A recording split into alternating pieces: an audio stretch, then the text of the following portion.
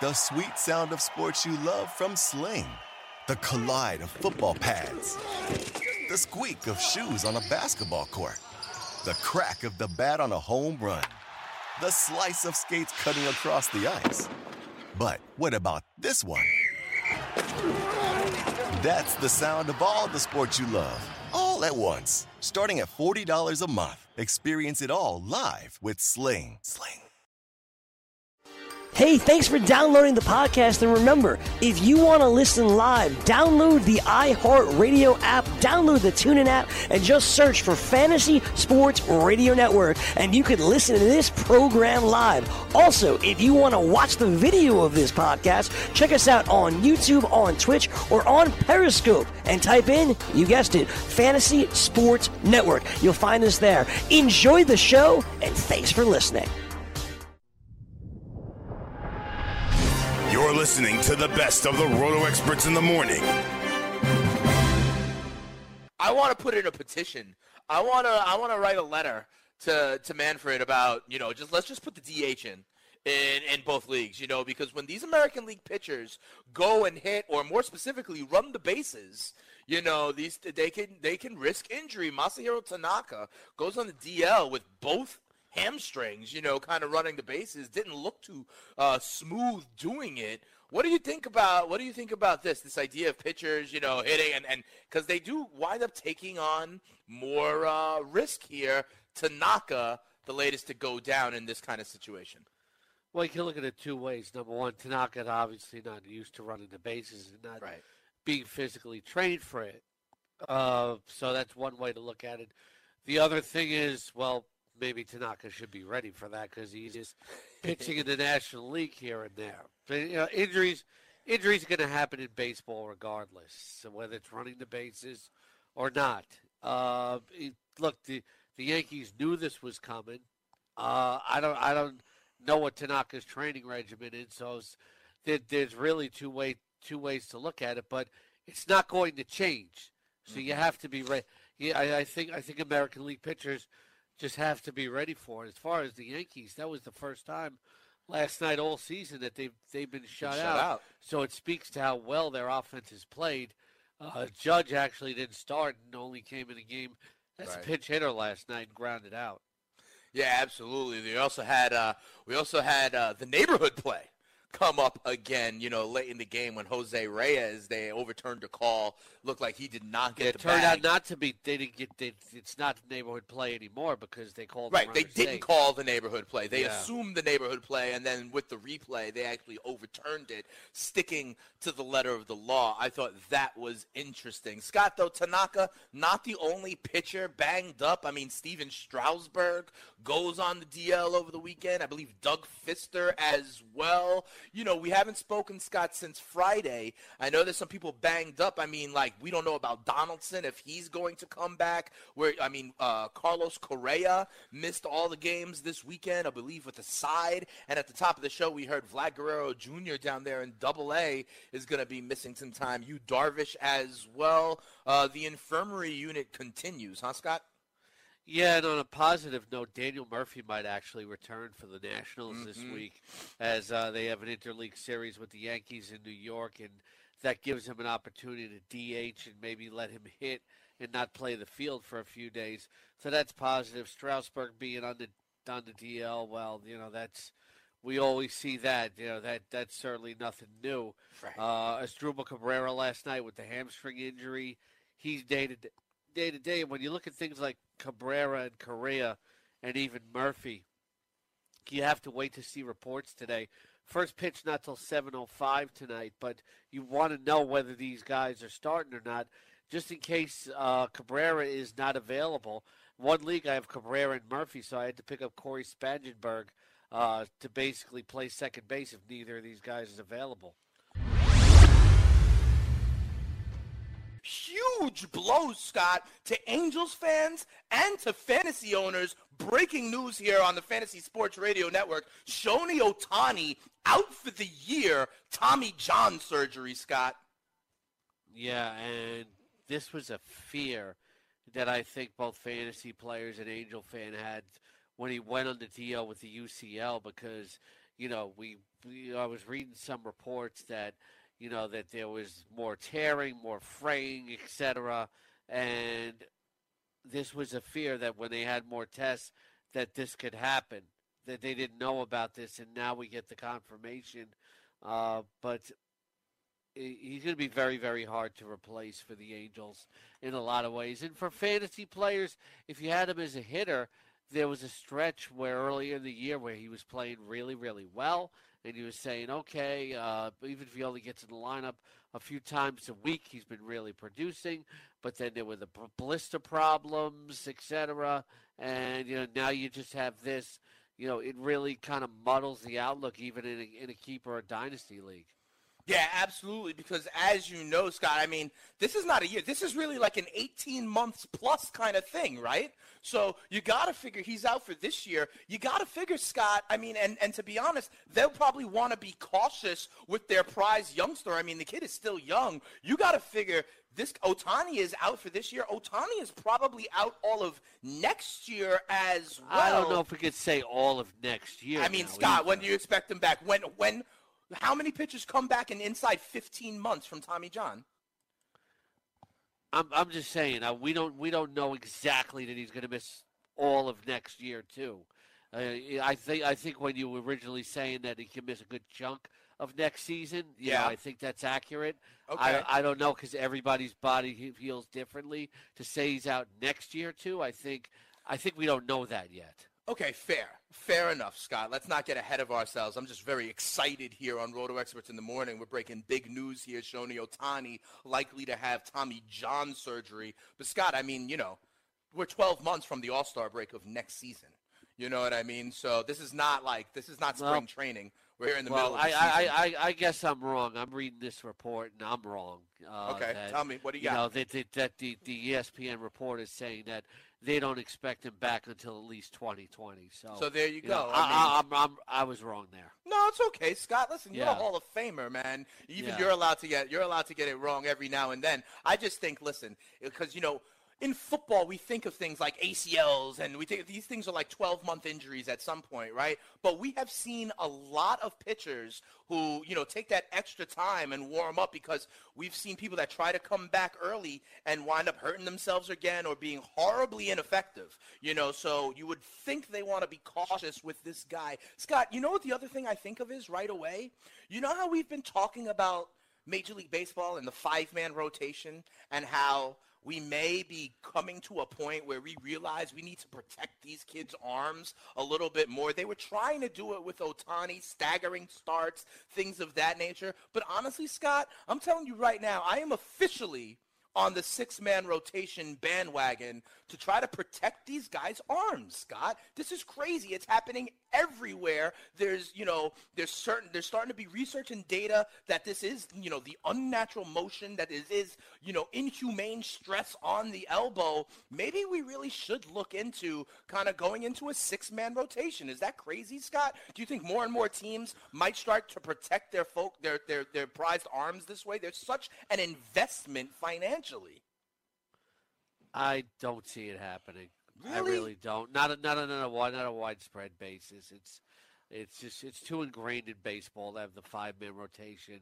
You have the 6-man rotation maybe when you don't have enough off days here and there, but I don't see it happening. I really don't. It's look, Tommy John is it's the surgery, the elbow. It's there's a lot of research that's gone into it. It's the way that pitchers are raised, they're brought up, they're taught to pitch, etc. I don't know necessarily that resting anybody one more day is going to widespread prevent injuries necessarily. I think a lot of pitchers are into a rhythm, to pitch on once every 5 days, and that routines are so ingrained in Major League Baseball.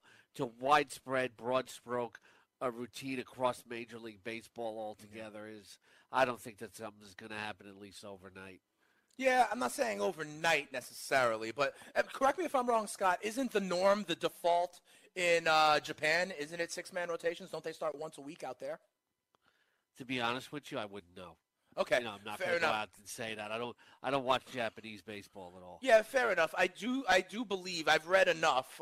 By the way, I definitely recommend You Gotta Have Wa and the Samurai Way of Baseball, 2 great books about Japanese baseball and their relationship with American baseball. I do believe that out there they go in the 6-man rotation, but maybe Bavona can double-check that for me. If you're just missing it at the top of the hour here, breaking news, Shohei Ohtani, the big stud on the Los Angeles Angels, likely to have Tommy John surgery and miss the rest of this year and a huge chunk, if not all, of next year as well. The comet, the rising star of Shohei Ohtani, lasts about 2.5 months in Major League Baseball. Sad for Angels fans and especially for fantasy owners of Ohtani. Scott, let me ask you this, though. Not from fantasy baseball, but from, an American League playoff perspective. Ohtani was a big piece of these Angels that went ahead and made some other moves. The Ian Kinslers, the Zach Cozarts of the world with the,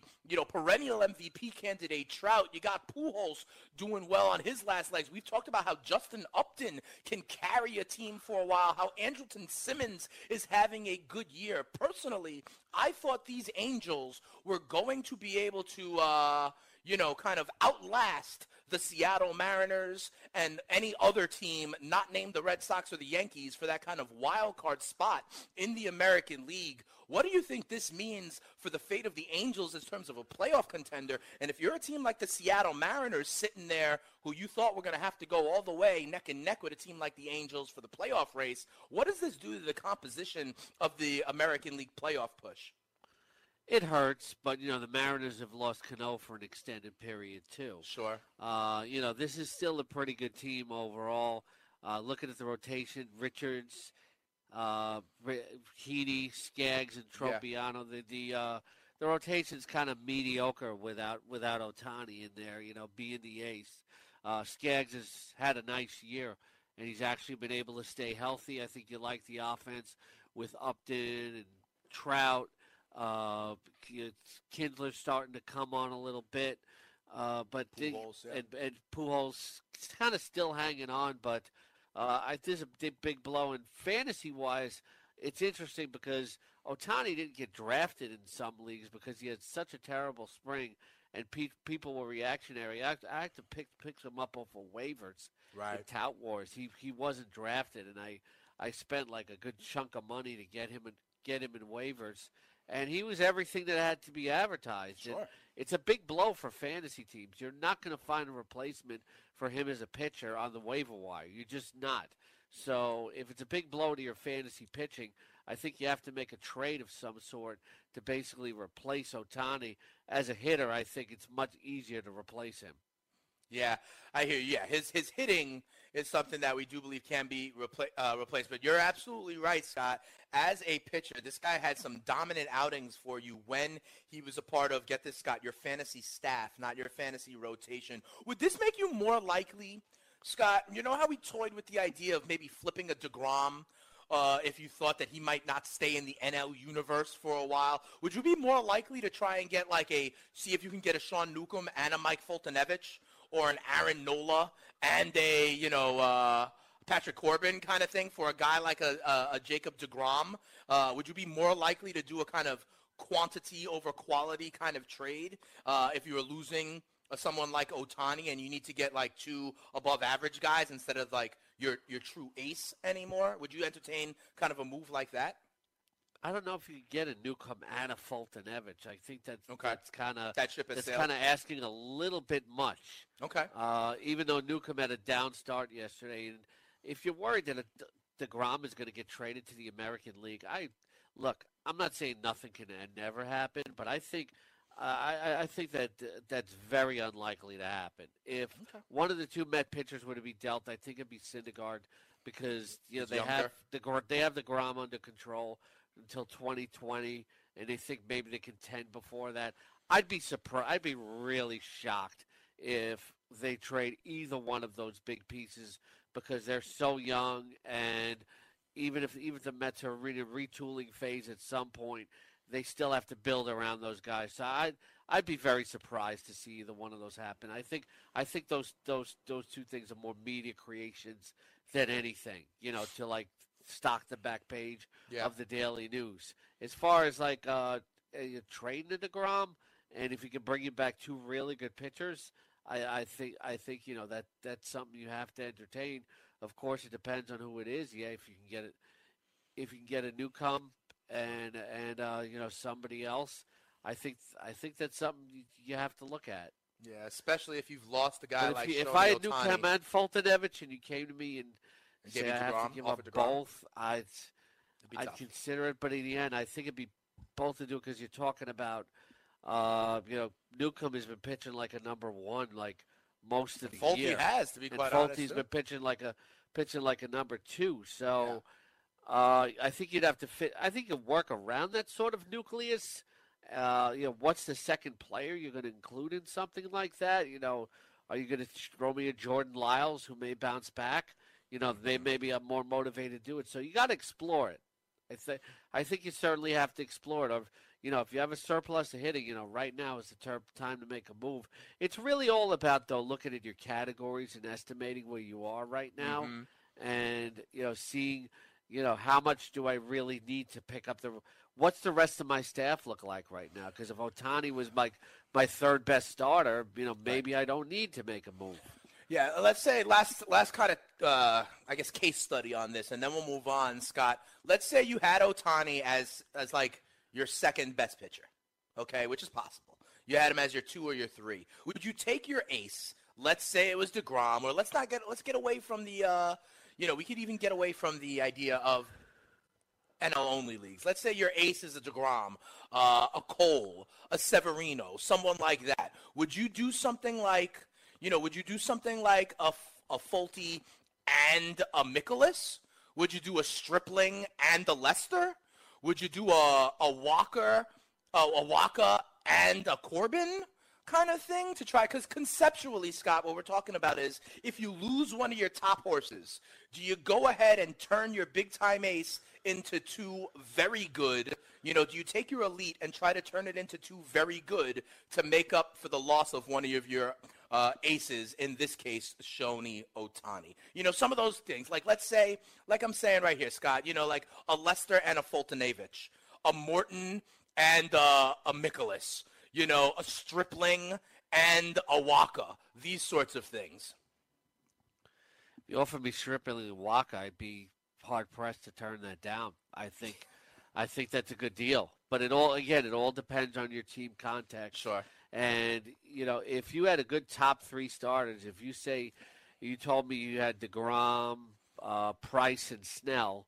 Right. I think I'd be, and then Ohtani was your 4th.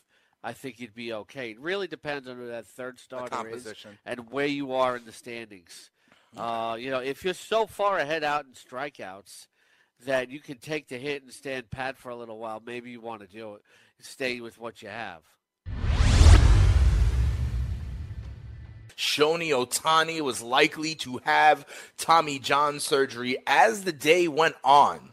The Angels kind of said, nah, let's not so fast, okay? That there's no change in his status, that they are cautiously optimistic that he could avoid Tommy John surgery. I'm of 2 minds on this, Scott.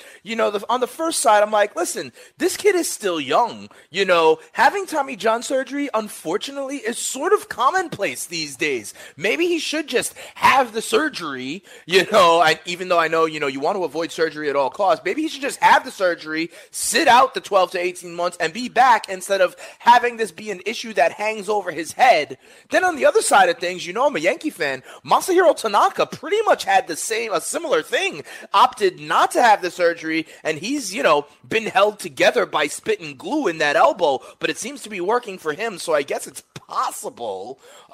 What do you think about the kind of moving target that is the reports on Ohtani? Well, everybody's body is different. I think the Angels refuted that report, meaning that it's probably not as bad as was first indicated. I really don't think anybody knows anything for sure where we can speculate whether he should have the surgery or not. I don't think the Angels are going to risk anything with Shohei Ohtani and bring him back too early if he's not ready. So I think They're going to see how things heal.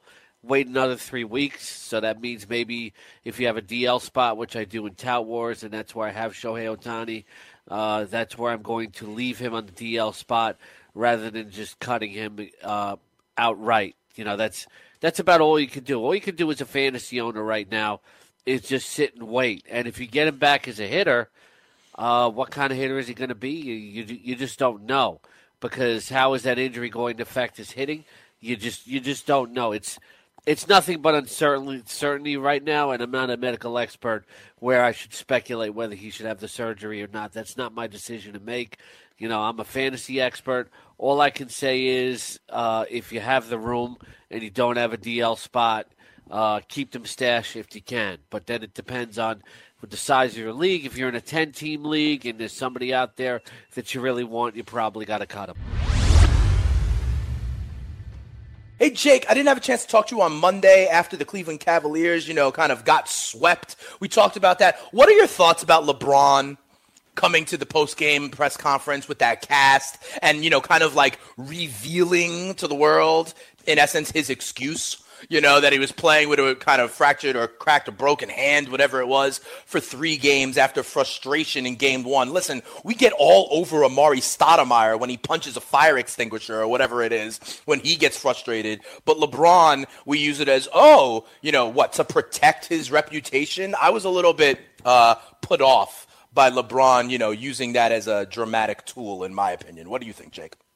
I don't know that it was a dramatic tool. I just feel like it's just people pick and choose the way they want to react to things. You mean like when Odell Beckham punched the wall and kicked the net and right. This people, all players, it's not the first time somebody's done it. It's not the first time or the last time it's going to happen, because players get mad just as we do. And you see people lose their minds at home with the video of you're just watching games. The players are going through it themselves. But I'm not going to fault LeBron for punching a whiteboard. Heck, if I was in a locker room and I wanted to punch something after J.R. Smith blew game 1, I probably would have went for the whiteboard too, because in your mind it's all right, this is the least threatening. Right. I won't break my hand on this. It'll just move out of the way or whatever. Obviously it didn't. But I think the downside of it is what we've already talked about. LeBron James is one of the reasons he's going to continue to fail in conversations versus Michael Jordan is because of the perception. And the perception is he's whiny. There's always excuses. There's always excuses for plays. There's always excuses for the situation. There's always excuse for losing. I had a friend of mine who texted me that very thing and said, well, he broke his hand. I guess there's an excuse for why he lost the finals. And that's the thing. It's people see it as always excuses. Now, if he really did break his hand, even if it's like a hairline fracture, even if it's I got to understand the fact that he still did what he did through the finals is pretty damn impressive, broken hand or not. So I think if you look at it, people are going to take it however one day they want to take it. If you're a supporter of LeBron James, you're going to say, he played through it. If you're somebody who doesn't like LeBron James and think he whines all the time, you're going to be like, as you said, he's just look at me. Same thing with Odell Beckham when he collapsed on the way to the locker room, which was season potential injury, and everybody was just like, he's doing it because the cameras are on him. Right. No, I hear you. And when we hear about kind of the histrionics of players, regardless of what it is, people just fit it into that narrative. I have seen, clips of, for example, like you mentioned, Odell Beckham literally doing the same behaviors on the bench as a guy like Tom Brady, and how the narrative is very, very different. One of them is inspirational and fired up, and the other one is a distraction on the team. So I completely understand that. And I also agree with you, Jake. Listen, the idea that he still was, kind of almost inhuman with how great he was, even with potentially the injury to the hand in games 2, 3, and 4. I just think, listen, it's the end of the season. You never had to, you could have just gone away, had your rehab, signed, and people wouldn't have known about this. But my thing is, like you said, LeBron always having to be kind of controlling the narrative, in my opinion, a little bit more than he needs to. But it probably does fit into, if you're a LeBron fan, you think, oh my God, what a Herculean effort to just do what he did. But if you're anti, then you're going to use this as fodder for why, he is not the kind of the killer that Michael Jordan is. But I digress. Let's spin it forward a little bit here, Jake, because as I was mentioning, there are odds out right now. I see the odds for the 2018-19 championship have been updated. The Golden State Warriors are, obviously, again, the favorites at 6-5. But I am intrigued by a couple of things.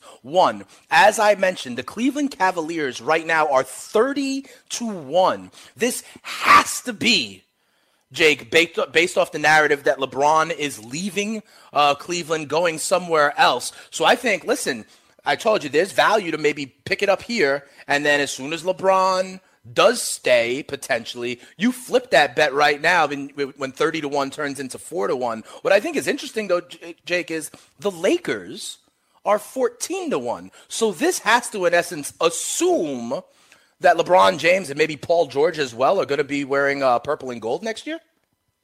Oh, absolutely. I mean, there's a big like if you talk about LeBron James, if we were talking about teams and where he's playing, I mean, forget the fact of like what the finals are looking at. If you want to take odds on where we're playing and kind of loop into this discussions together, is the fact that the Lakers are one of the three favorites, and it's because he's got two houses out there. His kids go to school. So it's the fact that if he goes out to L.A. and can bring Paul George with him, he's not going to go out to L.A. by himself, though. Sure.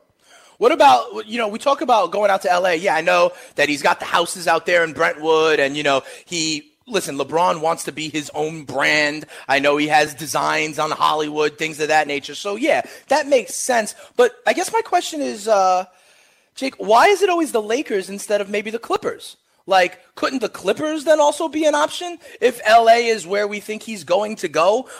If I was LeBron, I wouldn't want to deal with the big baller brand for the next 5 years and having to worry about who knows what LeVar is going to say. If I just want to be in L.A., wouldn't it even be bigger for his quote-unquote narrative to take the little brother in town to prominence instead of the Lakers?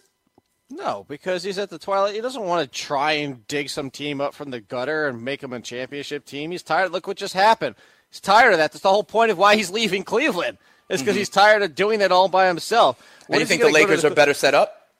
If he brings George with him, if he brings somebody with him, what is he going to go to get at the Clippers? And the Clippers can't do it anyway. The Clippers, there's no feasible way they can really make it work. They would have to move DeAndre Jordan, right, money-wise?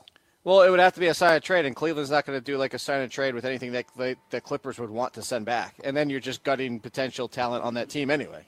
All right, fair enough. But I always just thought it was interesting, listen, that the narrative is always around the Lakers. Yeah, they got Kuzma. Yeah, they have Ball. Yeah, they have some other young pieces. But listen, these definitely assume there. As I look at these odds, though, Jake, you know where I find value? Listen, if we're thinking that LeBron may leave the Eastern Conference, and, to be quite honest, whether he stays there or not, I actually love, in these odds, I love the Boston Celtics, Jake.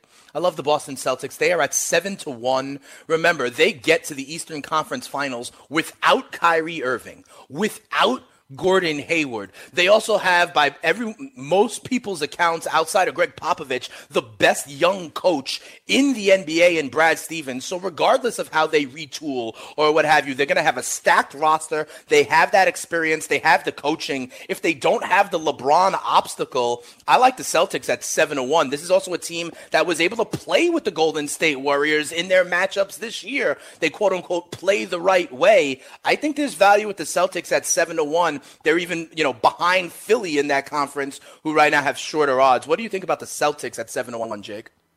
Yeah, I think it depends on if LeBron goes west. If LeBron goes east and goes to the Sixers, there's no way I'm touching the 7-1. Fair enough. I mean, obviously, LeBron can change things, but part of what we're doing right here is trying to get ahead of that a little bit. Right, that's why I'm not touching it. So you would rather wait and see where he lands before making any kind of No, I'll take some of the odds and chances, as you were saying, on somebody like maybe Houston even, or maybe the Lakers. Maybe he goes to the Lakers. I'm not touching Boston because I think the Sixers is a legitimate possibility.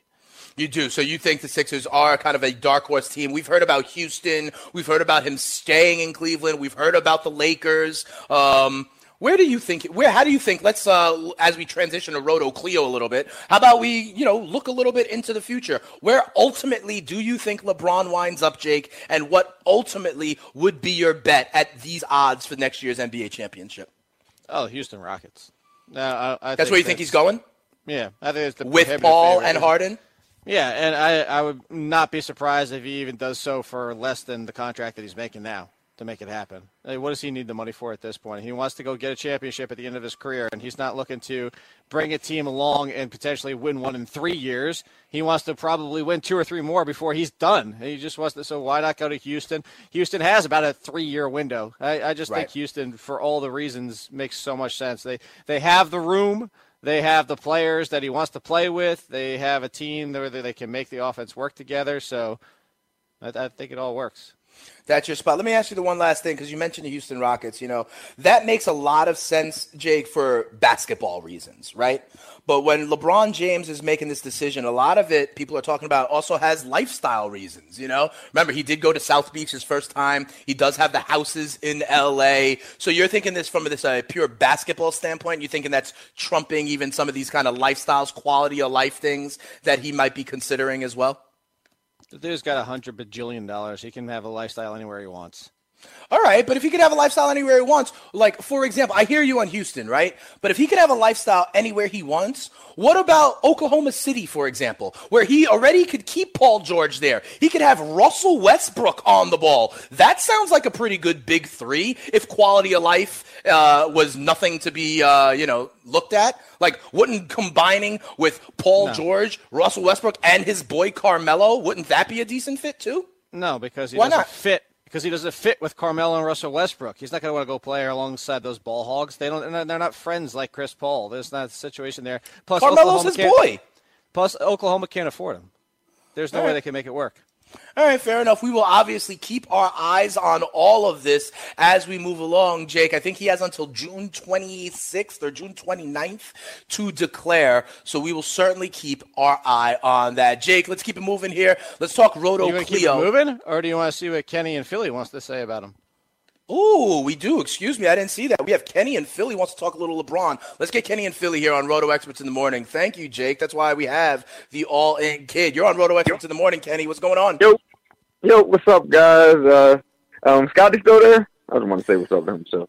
Oh, no, Scott is there for our first hour, but we got the All-In Kid, the spitting statistician. Cool. What's going on, Kenny? How you doing, Jakey, Mr. Matt Bavaro? What's going on with y'all? I just wanted to say, I'm actually going to Vegas next week, and I think it's the day after the actual draft or whatever. So it's funny that you're talking about these odds there. I was actually if LeBron doesn't leave, I was actually looking to probably put some money down on Cleveland for next year for next year's season actually. So I'm undecided on. I think he's going to stay. Especially after the celebrations and stuff, after the game-winning shots, whatever in Cleveland or whatever. So I honestly think he's going to stay in. And for LeBron, the art of putting a team together, that's a challenge for him. So I don't think he's just going to go jump on another team or whatever or anything like that. Thanks, Kenny. I think that's a decent idea. Listen, Kenny, if you think that he is staying in Cleveland, then don't even wait until you're in Vegas. Go right now and get them at 30-1. Because even if you start hearing reports or inklings, if LeBron says something about how much he loves home or anything like that, any kind of inkling that he'll stay in Cleveland, these odds are going to go down real quick. So if you think he's going to stay, I say get it at 30-1 right now. What do you think, Jake? Yeah, that actually went. That actually went. It was 25 to 1, but it actually went up with everybody putting money on every other city. So I'm definitely going to do that. So, hey guys, appreciate it. Thanks, Kenny. Absolutely. Call back anytime. What do you think, Jake? Right? If you think he's staying in Cleveland, you gotta run to grab these odds when you still can. If you really believe it, it's okay. If you really believe it, though, I'm waiting one more week because I'm waiting before the draft because he's not going to announce before the draft. You might get it to go up. You might get it up to 35-40. That's interesting. I can hear that, but I would also just risk all of a sudden what happens if, I don't know, he does a cookout out there in Akron and everyone loves him again. I would, if 31 sounds great to me, I'd take it as soon as I possibly can. We were talking about how at this time of year, you're going to get all the puff pieces about how everyone loves everyone. All these running backs look amazing. Everybody's rehab is going well. Everybody's in the best shape of their life. Everybody likes the potential of these quarterbacks. So we asked people, which of these rookie quarterbacks do you think in redraft leagues would get the most fantasy football points this year, would get the most starts this year? To be honest, though, Jake, I wanted to put 5 options in the poll, but we could only put 4. So we have Darnold, Rosen, Allen, and Baker Mayfield. We're also hearing a ton about Lamar Jackson being in 2 quarterback sets, being like a young Michael Vick. And we got a 4-way race here, Jake. Where do you think this breaks out? Right now, 35% of the people are voting with Baker Mayfield, the number 1 overall pick in Cleveland. How do you think it shakes out for these rookies?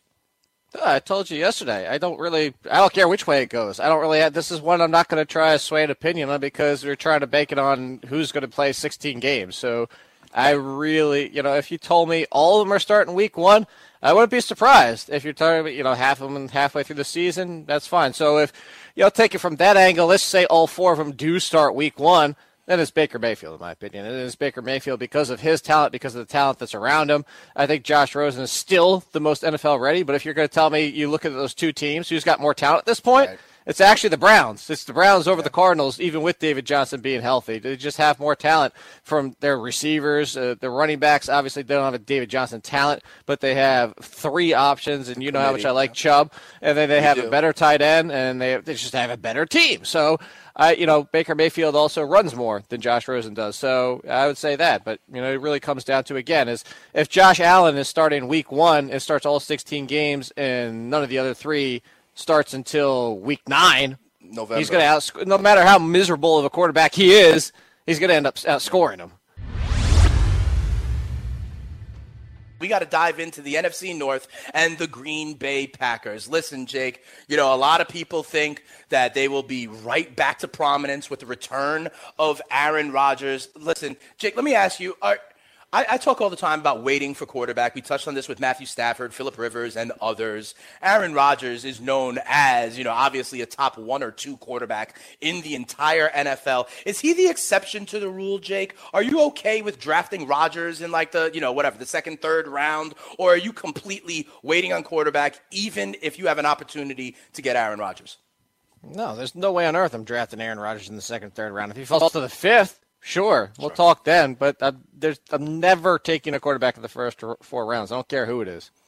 All right, absolutely. I agree with you, Jake. So I just want to make sure we reinforce that for the listeners, for the fans who are starting their drafting process. Here at RotoExperts in the morning, we say stay away from the top-end quarterbacks. You will do just fine, being the last or the second to last person drafting quarterbacks in your league, and you'll still wind up, like I said, I'm spitballing here, but you could easily wind up with a Stafford, with a Rivers, even with a Matt Ryan, to be quite honest, if you let the draft fall to you. Jake, before the break, I was talking about how you accurately called after last year's draft, who I think is going to be the kind of lead back in this Green Bay backfield. It is Jamal Williams, second-year pro. Give me a little bit of the thumbnail sketch on Jamal Williams. Why were you high on him even last year? Glad you said last year, though, because let's keep it at last year for now. But so, anyway, we'll get to that in a second. But Jamal Williams is basically what I said when he was coming out, is he's got the best. I joked about it, but he's got the Madden moves. It's like you hit a button and he has he has a spin move. He has a good stiff arm. He's got a good juke. He can bowl you over. He can sidestep. He's got good lateral ability. He's got everything you want in a running back, and he's a good pass blocker, and he's decent in the passing game. He's just a good all-around running back with some great skills. He's not elite at any level, but because he's above average in everything and then great in some things, he's a great all-around running back. And I just thought that he was the best opportunity here. As Aaron Jones has some explosiveness, but he's lacking in some areas. Like, he has areas where he's below average. And you look at Ty Montgomery. I was a fan of Ty Montgomery when he came into college, and if you go back and look at my draft write-up for him, it even says is somebody needs to figure out how to use him, and they're going to have value on their hands. But the problem is where. And I was speculating at that time, mostly in the return game, whether punts or kickoffs or both.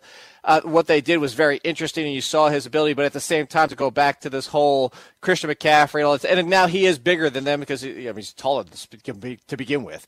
But he's also lean, and you can see that he's just not built to be a true running back. He got hurt twice and then got hurt significantly the second time. And I think that they move him more back to wide receiver. And I think maybe Jerome Allison, him, and the other pieces like Jamal Moore end up becoming part of that third wide receiver. And that's a collection I don't want it to really deal with. And I think the backfield is going to come down to Williams and Jones for the most part. All right, fair enough. So we got Jamal Williams and Aaron Jones. We're still trying to find the place for Ty Montgomery. The new addition on this team, Jake, is at the tight end position, Jimmy Graham. He never really kind of fulfilled expectations in his stint in Seattle. Are we going to see Jimmy Graham return to the Saints form, or is he going to be just kind of a red zone target, or do you see him as a big part of this offense in between the 20s as well? Jimmy Graham now with Green Bay. No, so, I'll real quick, I want to go back. So you don't want to know what I thought you were going to ask me about Jamal Williams for this year. That's it? I asked you about Jamal Williams, and I was like, he's going to give his whole take. But that was just last year. Go ahead. You can take it wherever you'd like, Jake. Give me some Jimmy Graham. Give me Jamal Williams for 2018. No, see, so that's what I figure you're going to follow up with. I actually have Jamal Williams as an RB3, and Aaron Jones not that far behind him. I'm not screwing around this year because I don't think the Packers are going to go in there with Jamal Williams as the bell cow, as the lead back. I think some weeks it might even be Aaron Jones. So, no, this year it's a little bit different than last season. Yeah, so you're staying away because you think this committee. Not staying away, but it's going to be deeper into the draft if I draft them. And it'll probably be – I'd rather be the person who takes whichever one's left. If somebody takes Aaron Jones first, I'll take Jamal Williams. If somebody takes Jamal Williams first, I'll take Aaron Jones. So I just want to make that clear because you make it sound like – well, you did last year. I loved him for his talent. I thought he was going to lead the backfield. All right, fair enough. So you think it's more of a committee. And that being said, you'd rather take the guy who falls. So that's similar to what I was saying, Jake, with the Jets wide receivers, right? I'm not going to take Robbie Anderson. I'm going to take whichever one might be a value that will fall later to me. You're thinking similarly with the Green Bay room. This is going to be a straight-up committee. I agree with you. Let's talk a little Jimmy Graham now, okay? How do you feel about that? Is he going to be just red zone? I remember your question. You're good. Go ahead, you don't have to go. Yeah. Jordan Spieth's falling apart, by the way. Sidebar. So Jimmy Graham, he's never getting back to the Saints' ways. He's not going to start putting up 1,100 yards and 12 touchdowns. It's not who he is anymore. It's not who any offense he's in is shaped to be anymore. When he was the focal point with Marquise Colston, it's just not. So Jimmy Graham at this point, though, the second part, their second option you gave was a red zone opportunity here with, no Jordy Nelson. As I just mentioned with the wide receiver position, they're looking for Geronimo Allison to step up. They're looking for potentially they drafted three rookies, actually. I don't think Equanimeous St. Brown's going to do anything. You know that. But the fact is that whether it's Jamal Moore or whoever it might be, they're asking somebody to step up there. They might, as I said, move Ty Montgomery back to the line of scrimmage to be wide receiver-ish, some routes, some games, because they need options. So that's the entire situation. Is Jimmy Graham is one of the top three options, but he could easily go out there and put up 700 to 800 yards, 8 to 10 touchdowns, and that's going to put him in the top 5, top 6 tight end conversation. Fair enough. Justin Spieth +4 after only 2 holes there at the U.S. Open in Shinnecock. Let me ask you, though, about Jimmy Graham, okay? Because with the name recognition that he has, Jake, people are going to draft him, I don't know, as like, in that mid tight end, I don't know, 6, 7, 8, something like that. I think people are going to take the chance on Jimmy Graham earlier just because of the name recognition. Because of that, he's not going to be on many of my teams. I'm going to wait. If I don't get one of these top 3 tight ends, I'm going to wait longer, for some of these diamonds in the rough. I was talking about the Trey Burtons of the world and stuff. So do you think Jimmy Graham will be inflated, though, his ADP, just because of the name recognition?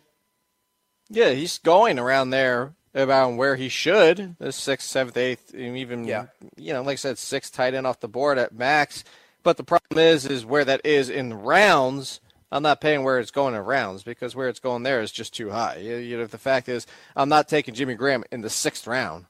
I'll take him as the 6th tight end, but I'm not taking him in the 6th round. It's two different things. Yeah, no, of course. That tight end run will happen a little bit later than that in drafts. All right, Jake. Sometimes you don't think my predictions are that bold. Sometimes, because you have rankings and, you're ahead of the game as well. But I could not be higher on Devontae Adams this year, Jake.